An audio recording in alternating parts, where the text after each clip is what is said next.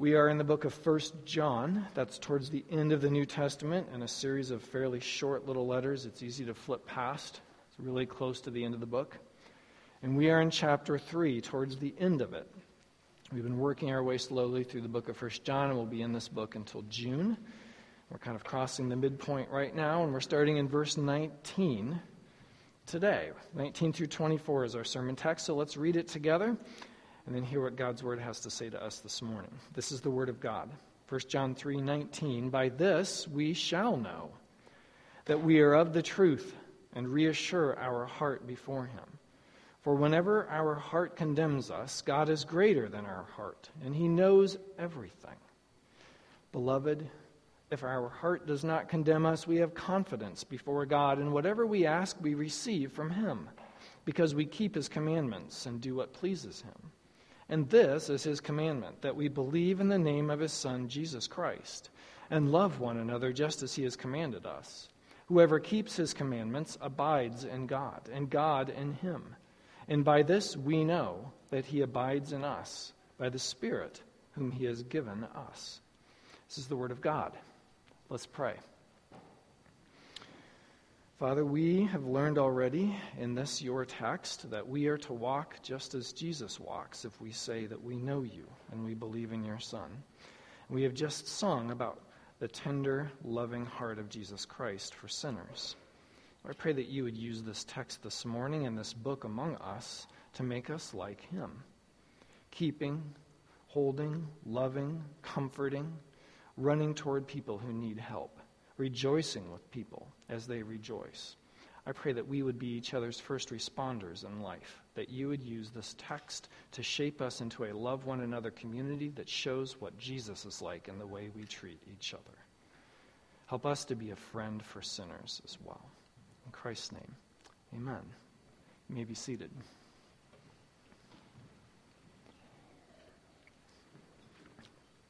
I like reading. I'm always reading 3 or 4 or 5 or 6 books at the same time in different categories. I usually at night read a fiction book that has nothing to do with the rest of life, just to help me go to sleep. And I recently finished Ray Bradbury's Fahrenheit 451. I've never read it before. Maybe you have. It's a classic sci-fi book. And I ended up really enjoying it. It is worth reading. Bradbury wrote it back in 1953. 1953, which was more than just a couple years ago. He wrote it and he created a fictional sci-fi world to write a message or a book against totalitarian censorship. So it's similar to like 1984. It's sort of a similar kind of thing.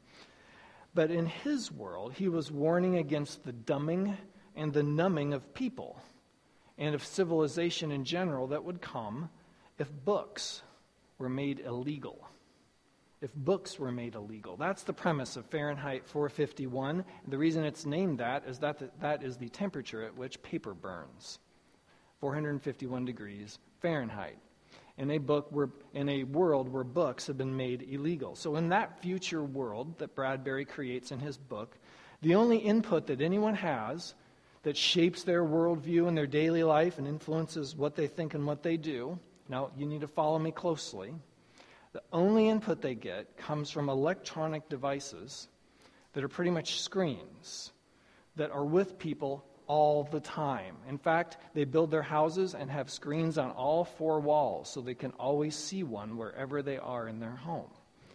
And they spend almost all of their time staring at these screens and listening to whatever the screens tell them to provide 24/7 entertainment.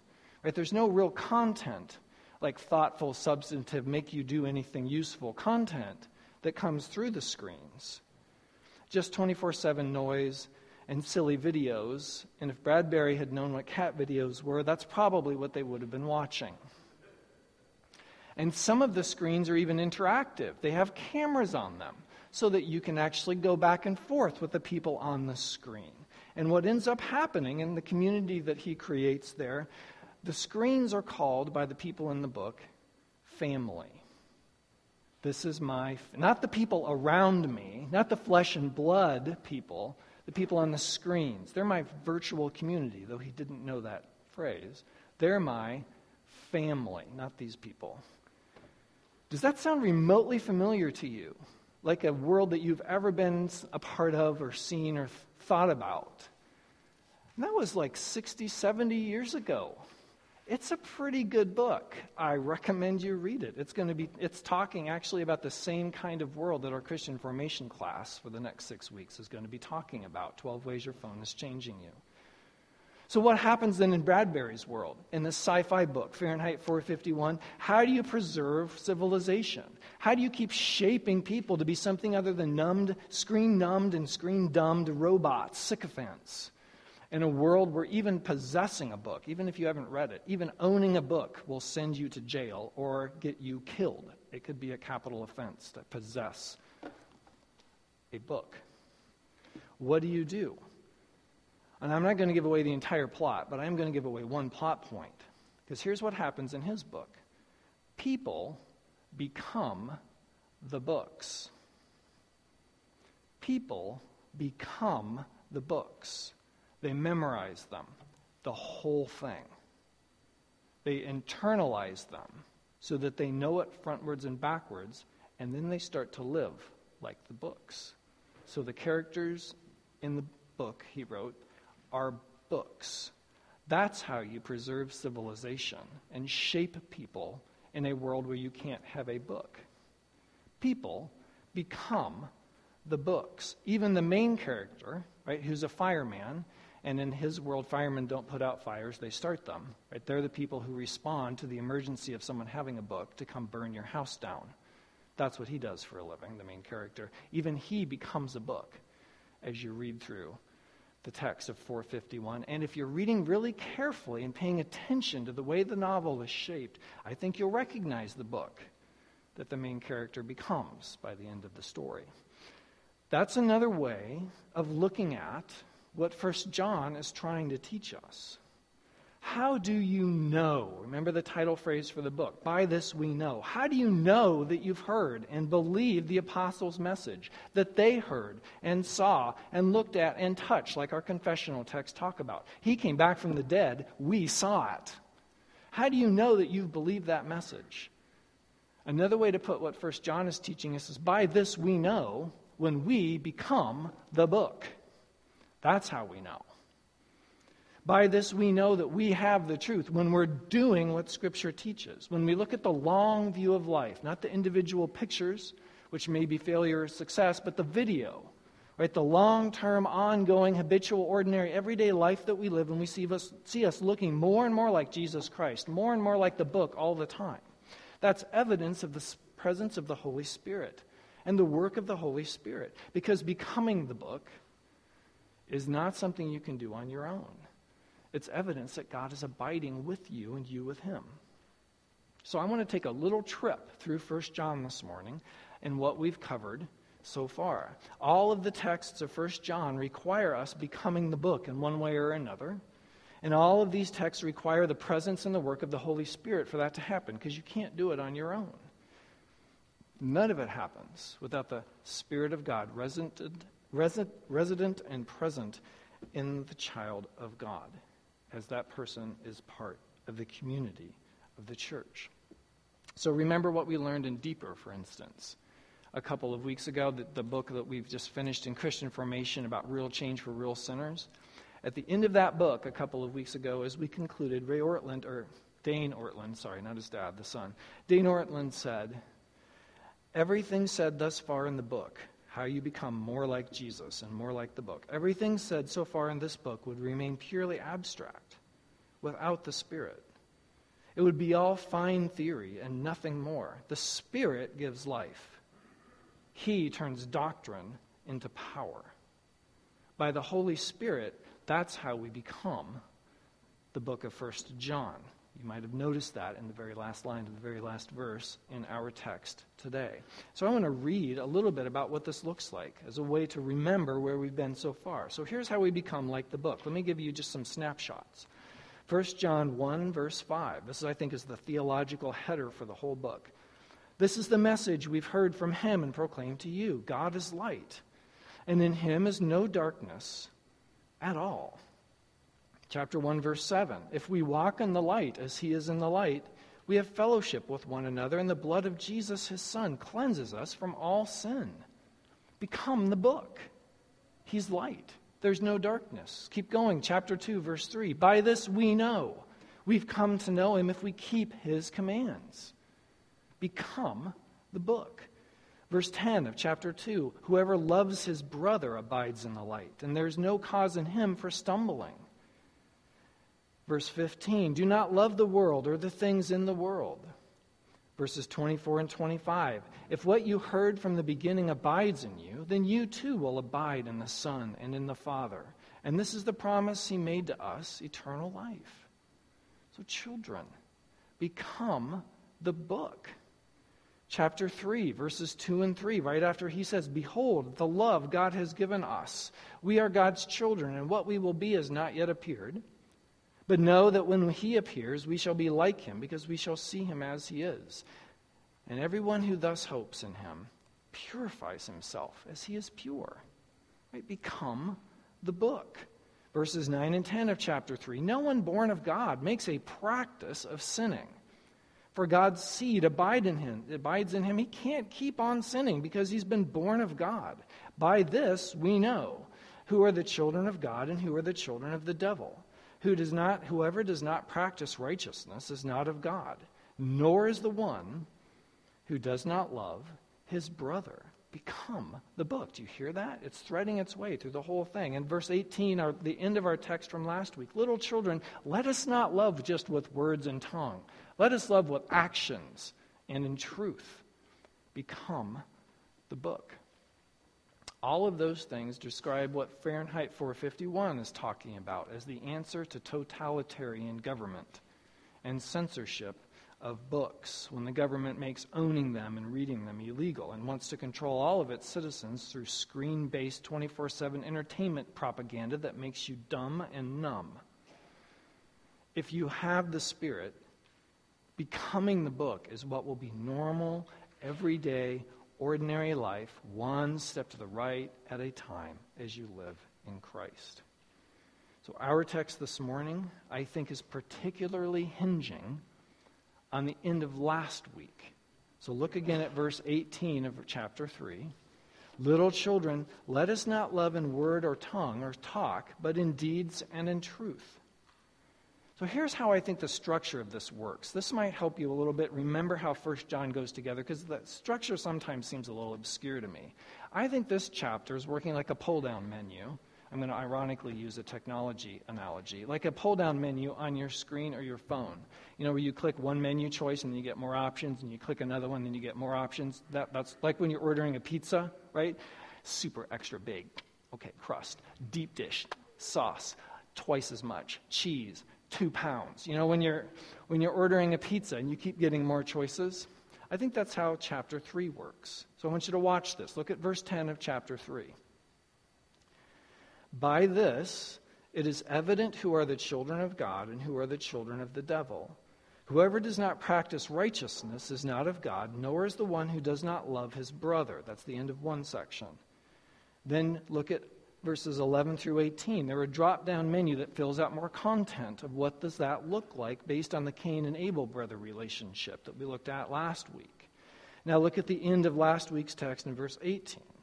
Little children, let us not love in word or talk, but in deed and in truth. And now this week's text kind of clicks down more on that. It's a pull down that gives us more content. Here's what loving in deed and truth looks like. Right? It's fleshing that out a little bit more. And actually the last line of our verse this week goes to the next line of the first verse next week.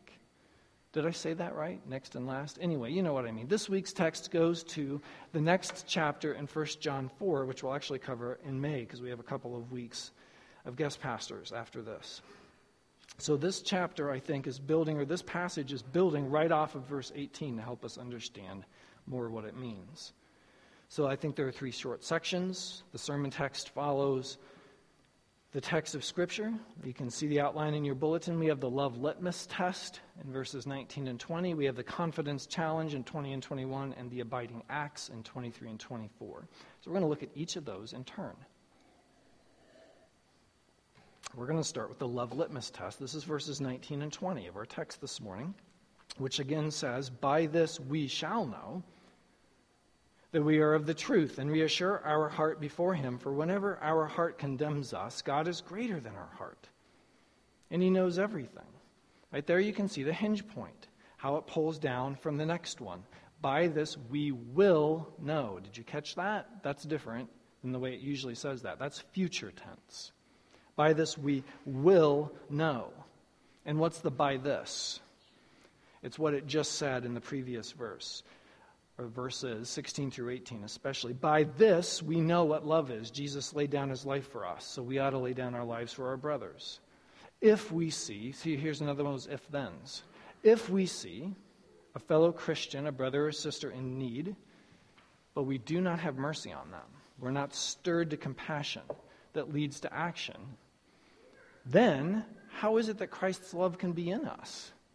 Those things don't go together. How can you see someone in need and not be stirred to do something about it? Dear children, let us not love with words or tongue, but with actions and in truth. By this we'll know that we're in the truth, loving others with deeds and action and in truth, and not seeking what's best for us, but what glorifies God and is what is good for our neighbor. Remember last week? Ministry of word, ministry of deed, ministry of word, ministry of deed, right? The church does bodybuilding with both arms. You don't just build up one. When you're doing curls, you do both. Ministry of word, ministry of deed, ministry of word, ministry of deed, over and over and over again. So I want you to follow carefully then the argument that these two verses are making. Here it is. Love in deed and in truth in the present is the future basis for assurance of salvation. We will know that we are of the truth. We will know that we have the Spirit at work in us, especially in mercy ministry of deeds, in hindsight, as we look back on a life of sanctification. So if you're wondering now, do I really believe this? Am I really a Christian? Have I really been saved? If you're wrestling with the assurance of salvation, this text is saying you can look back on your life and see how the Spirit has been at work in the past. That's often the clearest place to see things for humans, right? In hindsight. We're not very good at foresight, and we're fairly terrible at present sight. But hindsight, we do okay. So look back and see how you can see the Spirit at work in your love and your deeds for other people.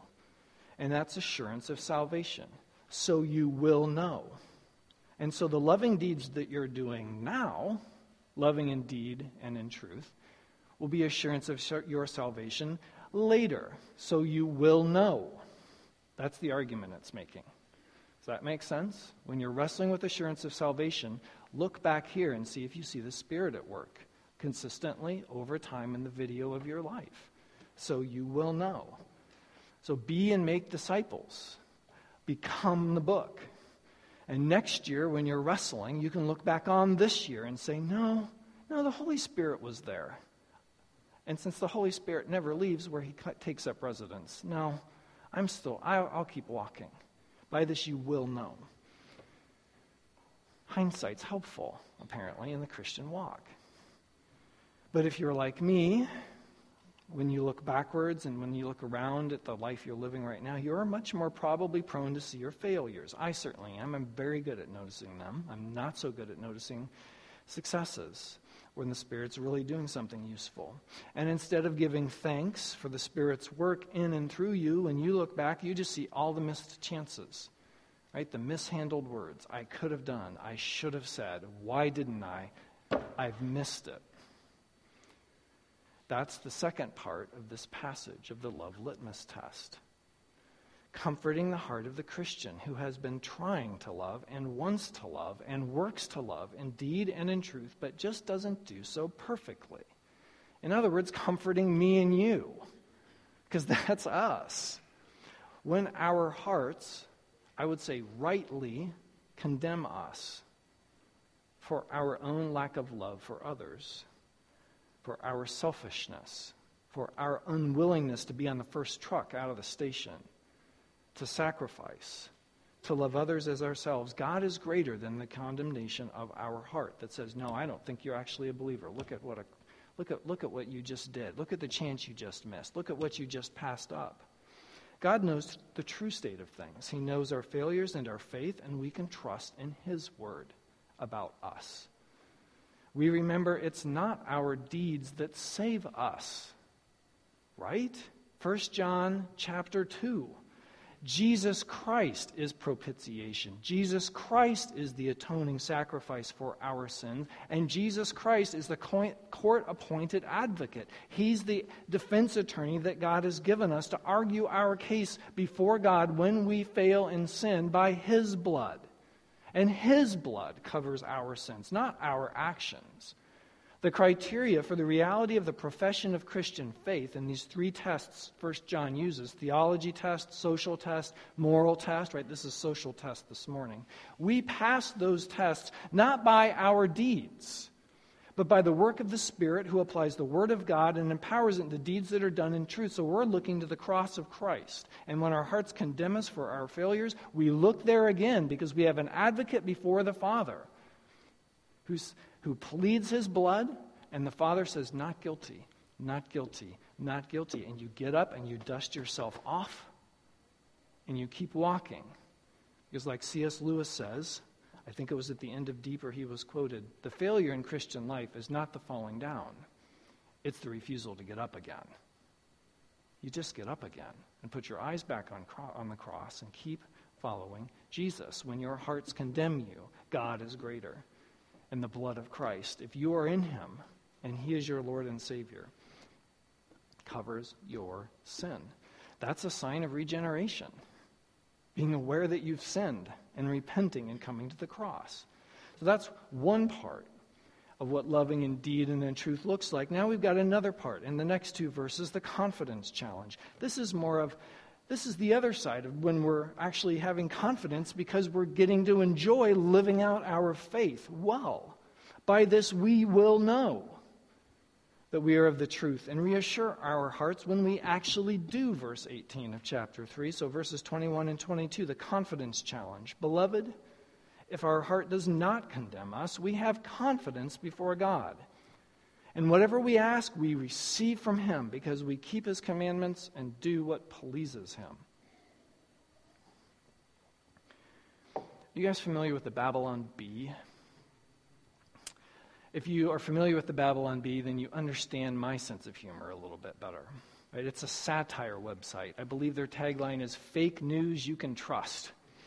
That's the Babylon Bee. They use humor and satire from a Christian perspective to poke fun both at the world and at us. And I think they do an exceptionally good job. And I often say that I aspire to be a sort of an extra columnist for them. I would love to write some extra articles for them on the side. I think that would be tremendously entertaining. Because they use Star Wars and Lord of the Rings all the time in their analogies, and I can do that. So if I was going to write an article for the Babylon Bee that relates to this text, I think this is what I would do. Here's my sarcastic contribution to fake news you can trust.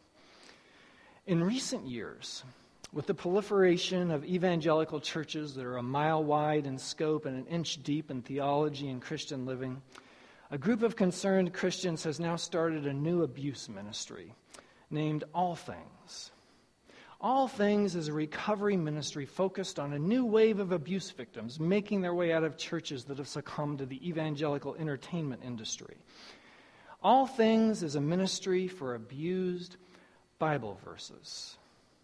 Abused Bible verses that have been violently ripped out of their original context and forced to say things they were never meant to say. And there are more of them all of the time, going through our All Things ministry, recovering their true biblical meaning in the healing context of expository preaching and responsible Bible study. And as we interviewed the leader of All Things, he told us, we know that a verse is ready to graduate from our program and be included back into the normal life of the church when Christians actually start to do what it actually means.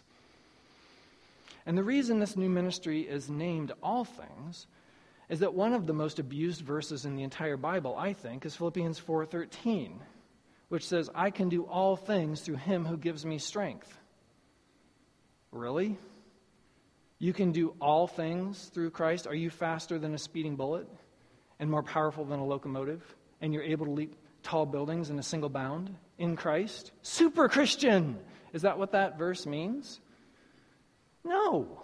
That is not what it means at all. It's a powerful sentence, and it stands inside of a context that grounds and bounds its meaning. Paul is talking about something very specific when he says everything or all things in the context of Philippians 4. So if you want to know what 4:13 means, you have to read the rest of the chapter. And fortunately for this particular verse, when we do our presbytery pulpit swap in 2 weeks, Pastor Chris Harper from Trinity in Rochester is going to deal with that text and explain to us what that verse actually means. But for us, we want to focus on this text because it has another verse that's gone through the All Things Verse Abuse Therapy program.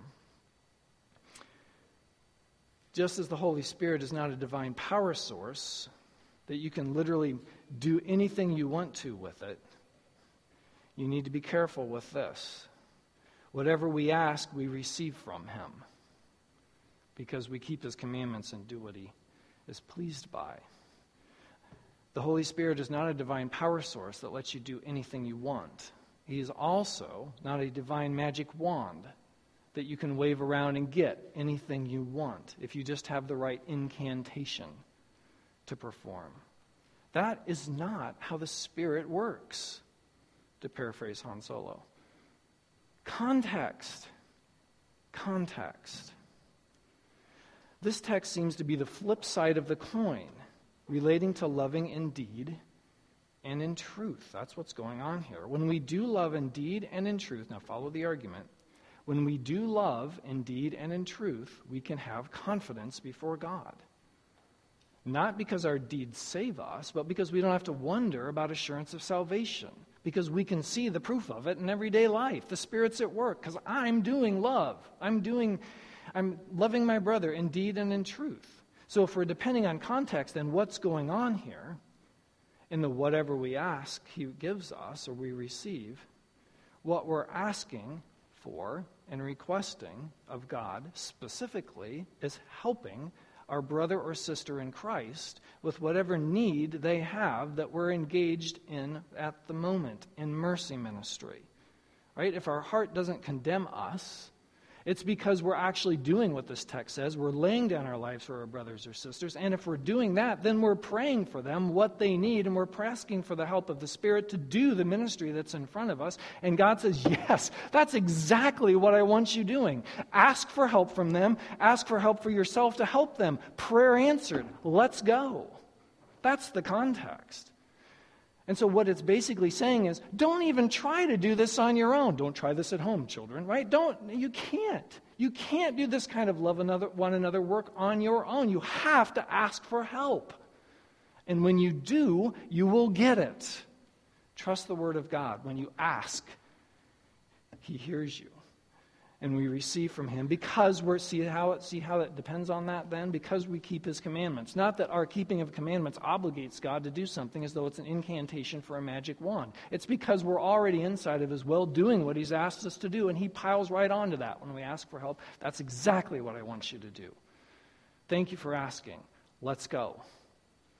That's what this is saying. You can be confident God will help you and answer your prayer and empower you through his Spirit to do this otherwise impossible kind of life that we see in verse 18 of chapter 3. The main idea then is God calls upon us to love sacrificially as Jesus has loved us. Remember the hymn we just sang. To give up our lives to meet the needs of other people. But just like he does with Jesus, God is not leaving us all by ourselves in this. Jesus Christ had the presence of the Spirit with him, his entire earthly ministry. Guess what? So do you. I'm going away and I'm sending you another counselor. He'll illumine the word. He'll shine the spotlight on me, and he will give you the will and the strength to work out your salvation.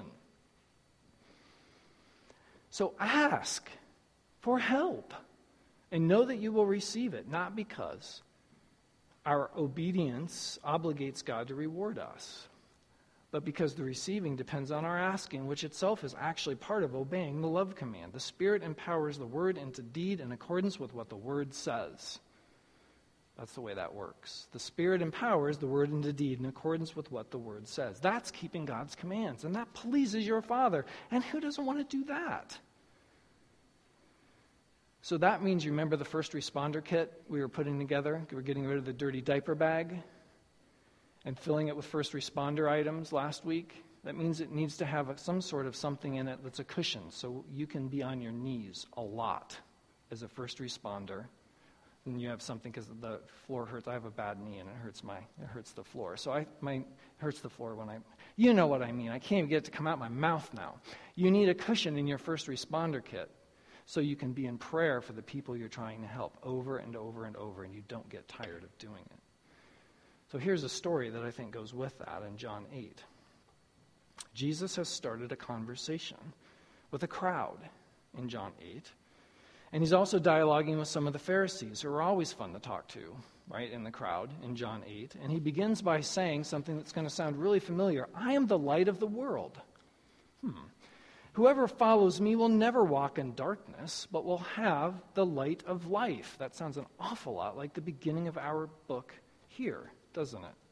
And this kicks off this back and forth about whether Jesus actually is who he says he is, mainly with the Pharisees, which concludes with Jesus saying, when I'm lifted up, then you'll know who I am. Who I am. Right? That's a significant phrase there. Then you will know who I am. And that I am who I've said I am. I do nothing on my own. Not even Jesus does stuff on his own. I do nothing on my own. But I speak what the Father has taught me. He doesn't leave me alone. Catch this phrase. For I always do what pleases him. Does that sound a lot like this text? This is the Son of God's ministry on earth. Jesus came preaching and teaching the kingdom of God, speaking what the Father told him, applying the word of God, and nobody would listen to him until they saw this. And then for some of them, it made sense. Until they saw his cross. And God does not leave his Son alone in his work. He sends his Spirit. 1 John. This is the message that we saw, heard, touched, looked at. Now we've passed it on to you. Jesus has laid down his life for you. Now you are called to lay down your life for your brothers and sisters and the people around you. That's how people will see the gospel. When they see this in your life, cruciform Christian living, that's how people will see the gospel. And you can't do that on your own. And God will not leave you alone in that. He answers your prayer when you ask for help. As you do what pleases him and walk as Jesus walked, he sends his Spirit to give you the power to make his word flesh, to become the book. That's how this works. You become the book. That doesn't earn our salvation, but it does please our Father. So if we continue to look at this social test for the reality of Christian profession, we have 2 verses left, the abiding acts. Now look at the end of our text in verses 23 and 24. This is his commandment, that we believe in the name of the Son, Jesus, his Son, Jesus Christ, and we love one another just as he's commanded us. Whoever keeps his commandments abides in God and God in him, and by this we know he abides in us, by the Spirit whom he's given us. What this text is essentially saying is right belief in Jesus, orthodoxy, and right love for one another, orthopraxy, are inextricably linked together if you're a follower of Jesus. One saves, right belief, and one inexorably comes from salvation, orthopraxy. So let's click back up to our menus and see how this works, right? We have today's text. It goes back up to verse 18. Let us not love with word or tongue. Don't just have meetings about this. Do it in deed and in truth. Then we click back up to verse 10. By this it's evident who are the children of God and who are the children of the devil. Whoever doesn't practice righteousness is not from God, and the one who doesn't love his brother isn't either. Right belief in Jesus and practical love for one another are inextricably linked to each other, though they're not the same thing. So I want to come back to John 8 again. The story there, Jesus keeps preaching to the crowd, and some of them believe in him, and some of them want to kill him. You know, 2 kind of different responses. You're the Savior. Let's murder him. Those are the 2 responses. And Jesus says, if God was your Father, if you really believed in me, you would love me. Right? Why can't they believe in him? He says, because you belong to your father, the devil, and he is a murderer and a liar, and whoever belongs to God will hear what God has to say, and those who don't listen to Jesus is because they don't belong to God. It's the same thing going on in this text. As 1 John teaches us, watch out for the deceivers, the Antichrist, the false prophets, next week, or next passage. They're liars. They claim to know God, but look at how they live. They're hating their brothers when God says, love one another. By this we know. By this we know. Jesus laid down his life for us. By this we know. We keep God's commands to lay down our lives for other people. And the only way to do that kind of supernatural living, is with supernatural power. By this we know that the Spirit is in us, because we can live this way. There's this mutual abiding going on. Believers abide or dwell or remain in God, and God abides or remains and dwells in his people. And you can see both of those things in the activities and the words of the people who are the believers. That God is there and they are with God. And the Spirit is evidence and guarantee of that new life. The Spirit is evidence and guarantee of that new life. He's the motive power to do the love command. He's the one who directs and translates the prayers that we make as requests for help. And he's the guarantee, Ephesians 1 says. He's like the engagement ring, promising the wedding to come. That God is going to be with us, and we will be with him and be his people, and he will be our God. The Spirit abides in us, and you can see it by what you do. So here's where this text, I think, is pointing us. Show that you are children of God by loving one another by his Spirit. That is in you through God's work in Christ. I managed to string a lot of prepositional phrases together because I was feeling like Paul when I wrote this. Show you are children of God by loving one another by his Spirit. That is in you through God's work in Christ. By this, you will have assurance of your salvation. By this, you can make assessment of the people who are teaching you. Do they follow this text? And by this, you can enjoy the God-given Spirit as your assurance of salvation that's founded not in your orthodoxy and not in your orthopraxy. What is your salvation founded on? Again, who is your advocate? Jesus Christ. So let's come back to the same question we asked at the end of last week's text, since this text is just basically spelling out what last week's text looks like. When a brother or sister in Christ, when another Christian has a need and asks for help, whose job is it? Thank you. We're going to try that again, though. Stop being Presbyterians for just a second, and you can respond to me. When someone else in the church needs help, whose job is it? Mine. Thank you.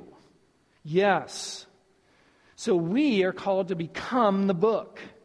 To become the book. We're to know the abiding power of the Spirit as we love one another. We're to know the abiding power of the Spirit as we walk like Christ. We're to know the power of the Spirit as we love one another. So look around.